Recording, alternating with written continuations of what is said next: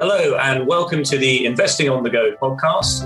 I'm James Yardley and today I'm joined by Mithran Sapir, the elite rated manager of the Goldman Sachs India Equity Portfolio Fund. Mithran, thank you very much for joining us today. Oh, great to be here, James. Thanks for having me. Mithran, so you obviously manage a portfolio of Indian equities. So let's talk a little bit about the Indian market. It's been a roller coaster ride last year. India sold off very aggressively, as many markets did with the pandemic, but now it's bounced back very strongly. Can you tell us a bit about what's caused that and what you're seeing on the ground? There are, I'd say, three key reasons why that rebound was as strong.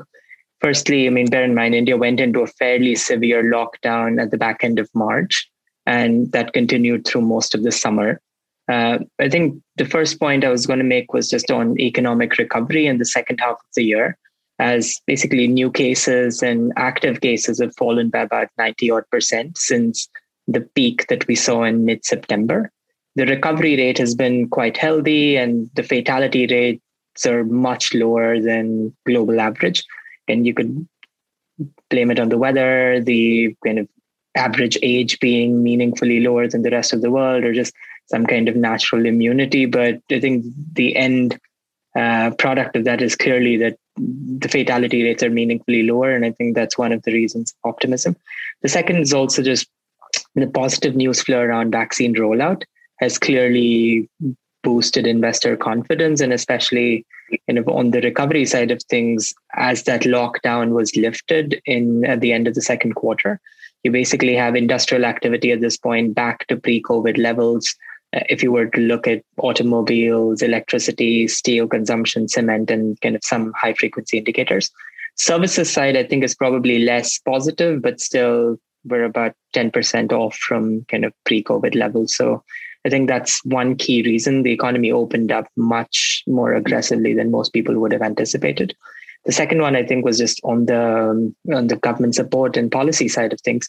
Clearly, India's fiscal stimulus was nowhere close to the rest of the kind of Western world, but you've probably seen somewhere in the 12% of GDP degree level of fiscal stimulus, which were it's a little more measured, but also better targeted than previous episodes that we've seen, where you've had some degree of direct transfers into bank accounts. You've had kind of transfer of grains, credit guarantees for various kinds of SME businesses and so on, which have obviously been quite helpful.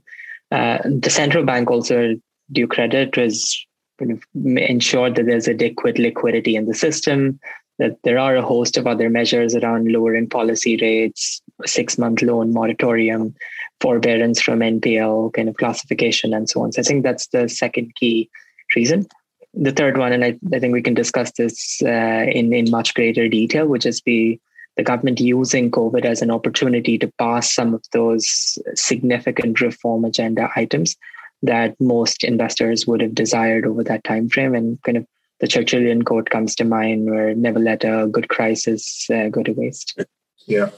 Well, tell us a little bit more about those reforms, because we always hear how reform is famously difficult to achieve in India. So. Yeah, absolutely. I'd say the first point here is just the backdrop is helpful. Obviously, in 2019, the government came back to power with an even stronger majority than in 2014. So they're obviously in a comfortable place from that perspective. And at least we know there's policy visibility, at least for the next 5 years.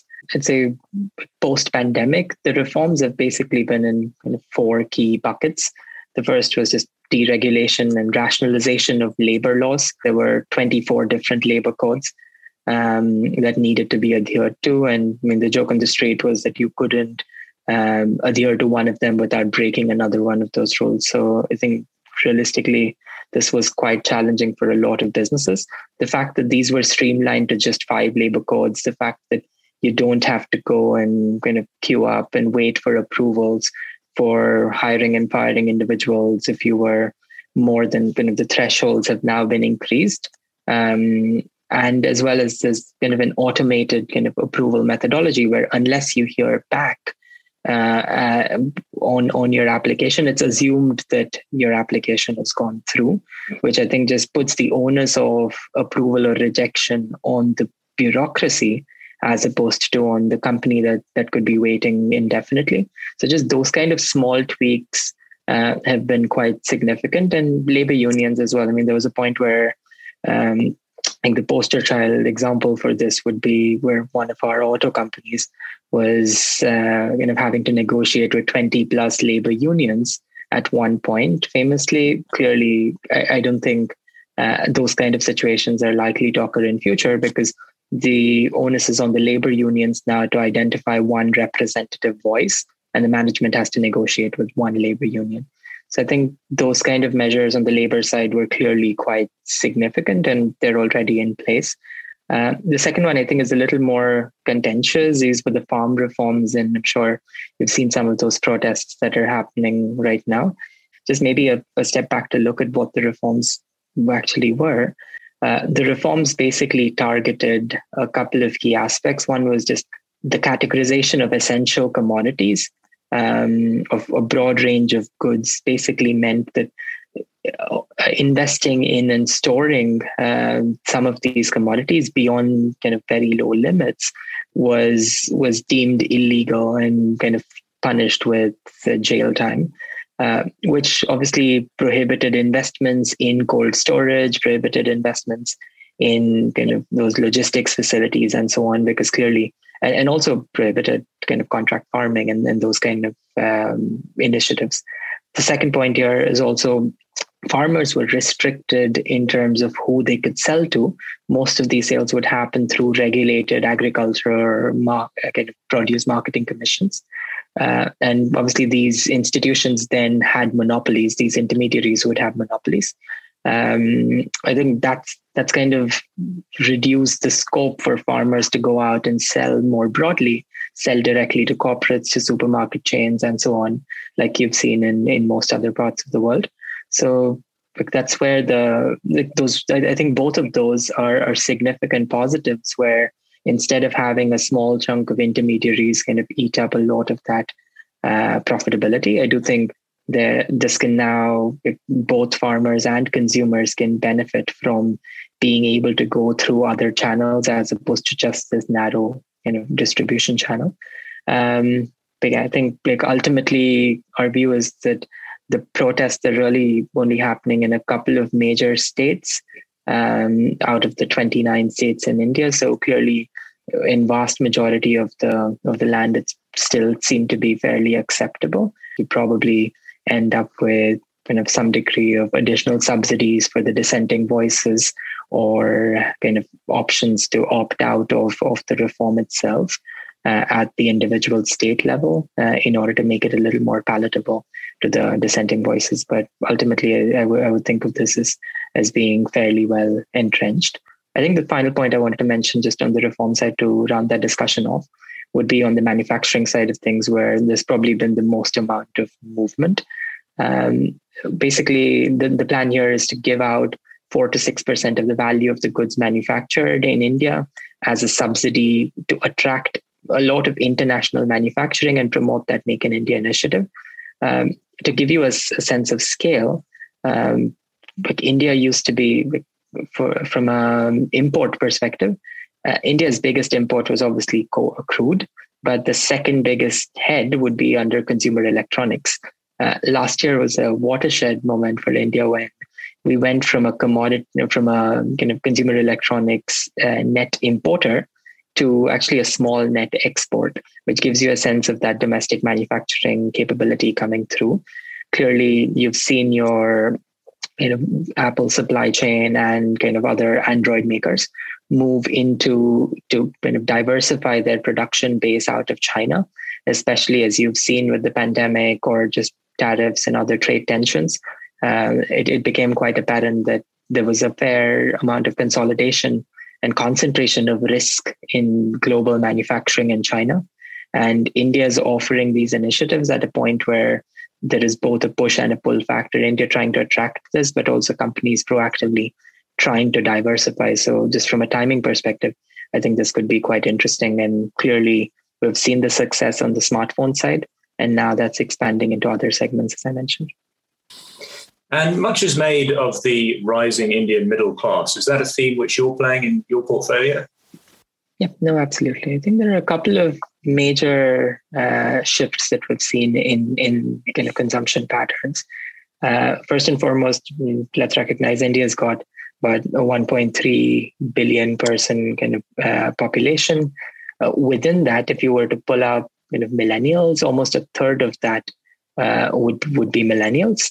So clearly, young individuals who are entering their prime consumption years, as we have established, when people go from kind of their lower income threshold into upper kind of middle and upper income thresholds, that's when the kind of amount of money spent on discretionary consumption tends to be the highest. When you go from a middle to upper, for instance, that's probably when you're kind of investing in houses or your stock market and kind of your second home and so on.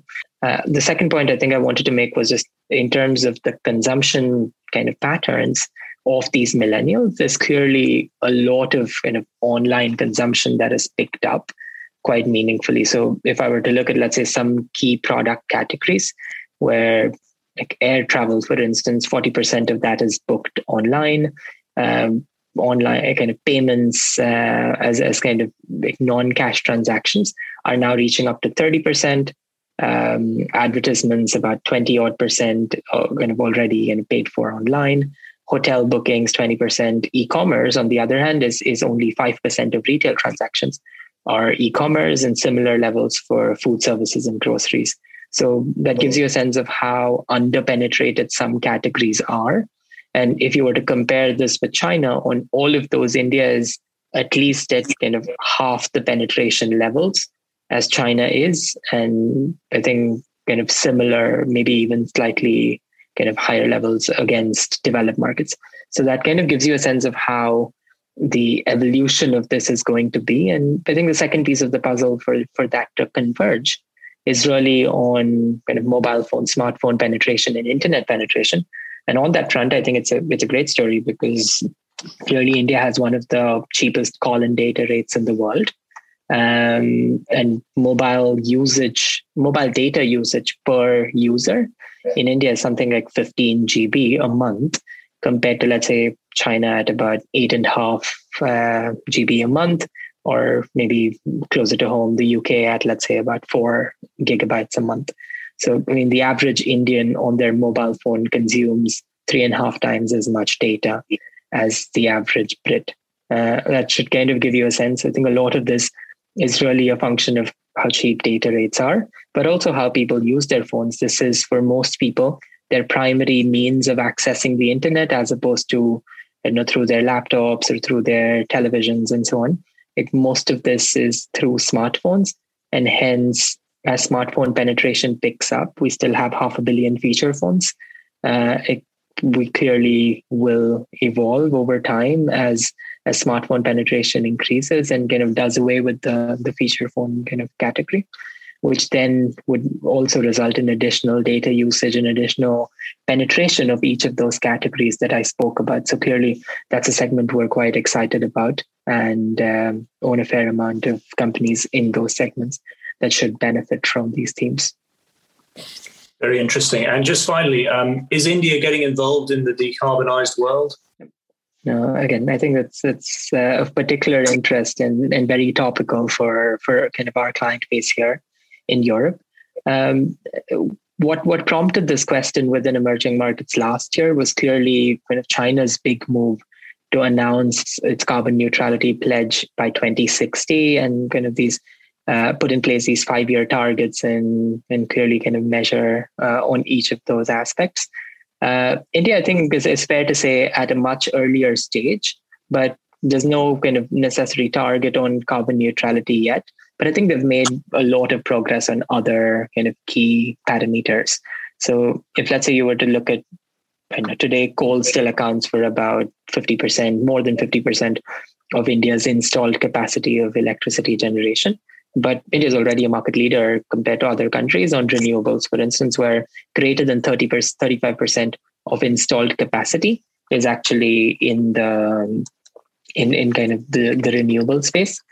The second point I'd make is kind of according to the direction of travel, according to kind of India's Paris Climate Accord commitment, we're expecting 55 to 60% of energy use by 2030 to come from renewables. So clearly that's kind of a meaningful move up. I think the third point I'd make is probably on the more near-term perspective in terms of renewables. You've seen wind capacity quadruple, solar energy capacity has increased tenfold in the last 5 years alone. So clearly there are significant state level initiatives that are helping this. Like more recently, you've seen the cess levied on coal increase quite meaningfully over the last, let's say, 4 or 5 years. You've seen a corresponding subsidy for wind and solar companies in order to get them off the ground and encourage adoption of those technologies. EV, I think India is probably going to be, at least we've got ambitious targets, but as of today, we're still lagging something like a China, which has got about 5 to 7% of EV penetration already. India is, I think, at a much slower pace.